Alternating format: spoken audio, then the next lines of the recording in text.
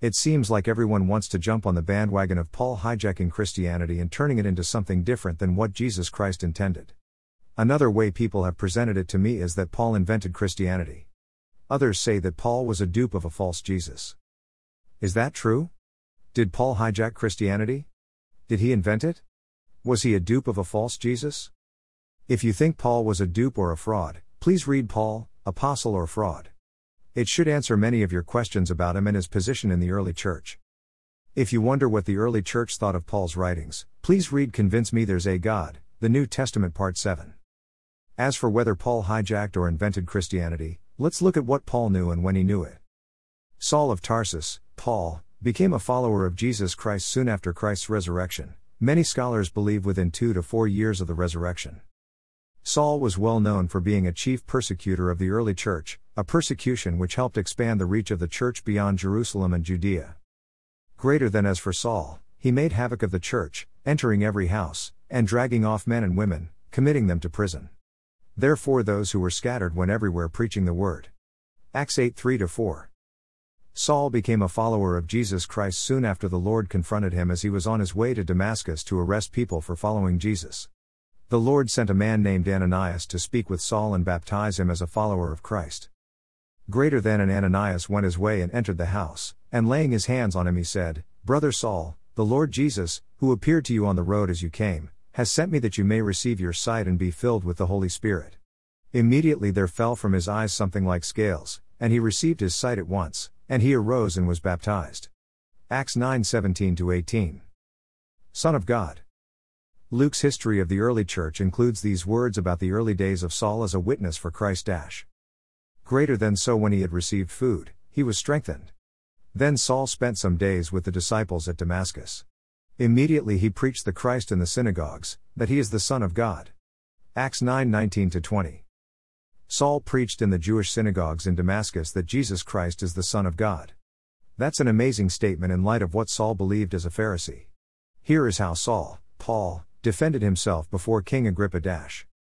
Greater than my manner of life from my youth, which was spent from the beginning among my own nation at Jerusalem, all the Jews know. They knew me from the first, if they were willing to testify, that according to the strictest sect of our religion I lived a Pharisee.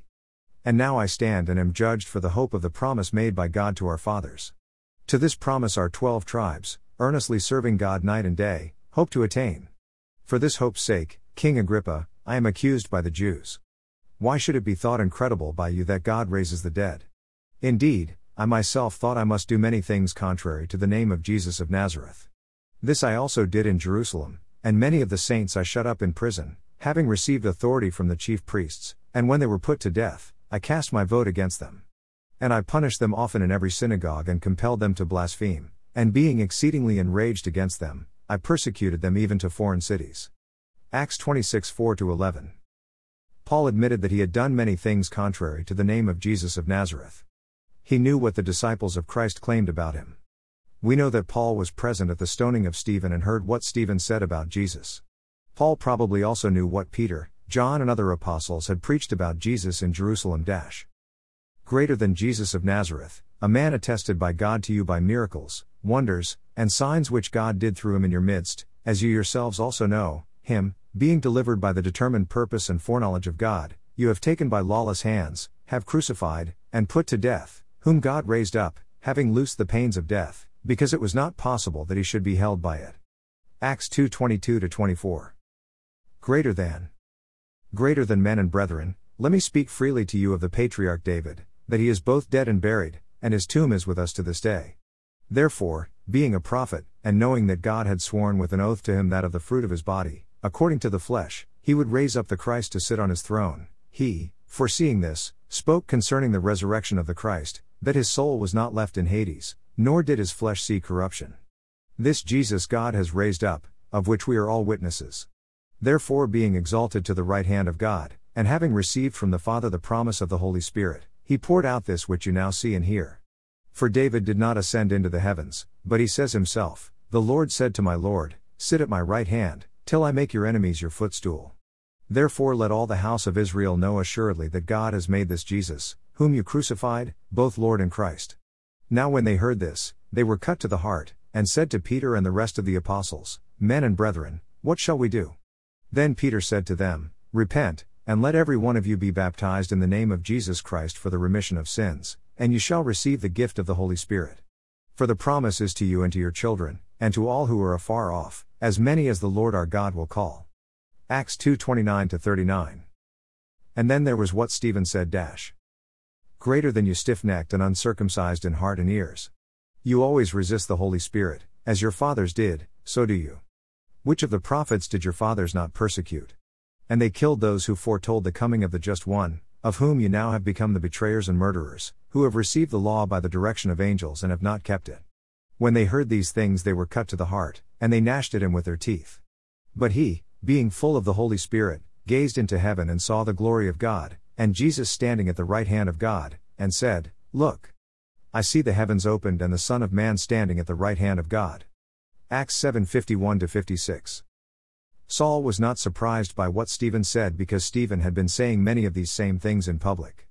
Saul knew that disciples of Jesus believed he was both Lord and Christ. Saul knew disciples of Jesus believed he had been murdered, but had risen from the dead. Saul knew disciples of Christ believed he had ascended to heaven and was at the right hand of God. Saul knew disciples of Jesus believed he fulfilled messianic prophecy. Saul knew and was exceedingly enraged against them. Notice in Paul's defense before Agrippa that he admitted to having compelled the followers of Christ to blaspheme. Paul knew the disciples believed Jesus Christ was the Son of God, so Saul's persecution was focused on punishing them and causing them to blaspheme by saying that Jesus was not the Son of God and that God had not raised Jesus from the dead. So, for Saul to preach that Jesus Christ is the Son of God was a huge departure from what he had believed as a Pharisee. It was a true conversion in that Saul made a giant turn from believing Jesus was not alive and was not the Son of God to believing Jesus was alive and was the Son of God. What changed Saul's mind? Jesus Christ, alive and powerful, confronted Saul on the road to Damascus. Saul's defense continued before Agrippa Greater than while thus occupied, as I journeyed to Damascus with authority and commission from the chief priests, at midday, O king, along the road I saw a light from heaven, brighter than the sun, shining around me and those who journeyed with me. And when we all had fallen to the ground, I heard a voice speaking to me and saying in the Hebrew language, Saul, Saul, why are you persecuting me? It is hard for you to kick against the goads. So I said, Who are you, Lord? And he said, I am Jesus, whom you are persecuting. But rise and stand on your feet, for I have appeared to you for this purpose, to make you a minister and a witness both of the things which you have seen and of the things which I will yet reveal to you. I will deliver you from the Jewish people, as well as from the Gentiles, to whom I now send you, to open their eyes, in order to turn them from darkness to light, and from the power of Satan to God, that they may receive forgiveness of sins and an inheritance among those who are sanctified by faith in me. Acts 26:12-18. Immediately? Acts 9:19-20 states that Saul preached the deity of Jesus Christ immediately after spending some days with the disciples at Damascus. Does the word immediately mean Saul was preaching Christ's deity within days of his conversion? Or was it weeks, months or years? The Greek word tenas, some, carries the idea of a certain number or person or thing. The word does not indicate the specific number of days Saul spent with the disciples leading up to the word immediately. The Greek word translated immediately is eutheos and means at once, directly. It comes from the word euthos, which means straight, straightway, without detours, without delay. Luke recorded a number of testimonies by Paul, Saul, about his conversion, but they do not give us more insight into how quickly after his conversion Paul preached that Jesus is the Son of God. So, we look to Paul's letters to see if we can learn more about that time immediately following his conversion. We find more specific information in Paul's letter to the churches in Galatia. Greater than, but I make known to you, brethren, that the gospel which was preached by me is not according to man. For I neither received it from man, nor was I taught it, but it came through the revelation of Jesus Christ. For you have heard of my former conduct in Judaism, how I persecuted the church of God beyond measure and tried to destroy it. And I advanced in Judaism beyond many of my contemporaries in my own nation, being more exceedingly zealous for the traditions of my fathers. But when it pleased God, who separated me from my mother's womb and called me through his grace, to reveal his Son in me, that I might preach him among the Gentiles, I did not immediately confer with flesh and blood, nor did I go up to Jerusalem to those who were apostles before me, but I went to Arabia, and returned again to Damascus. Then after 3 years I went up to Jerusalem to see Peter, and remained with him 15 days. Galatians 1:11-18. Paul's timeline included the following: persecuting the church for the purpose of destroying it. God calling Paul through his grace, to reveal his Son in him that he might preach to the Gentiles. Paul did not immediately confer with human beings, flesh and blood, nor go up to Jerusalem to speak with the Lord's other apostles, but went to Arabia instead. Paul returned to Damascus. After 3 years, Paul went up to Jerusalem to see Peter and stayed with him for 15 days. We know from Paul's timeline revealed in Galatians that there was a period of at least 3 years between his conversion in Damascus and going up to Jerusalem to see Peter. Question: did Paul spend 3 years in Arabia or in Damascus after returning from Arabia? Answer: most likely Arabia. Jesus spent about 3 years with his other apostles and may have given Paul a similar period of time to reveal the gospel that Paul would preach to the Gentiles. It appears to have been a time of preparation for Saul for the ministry Jesus had called him to perform. Question: what did Saul do while he was in Arabia?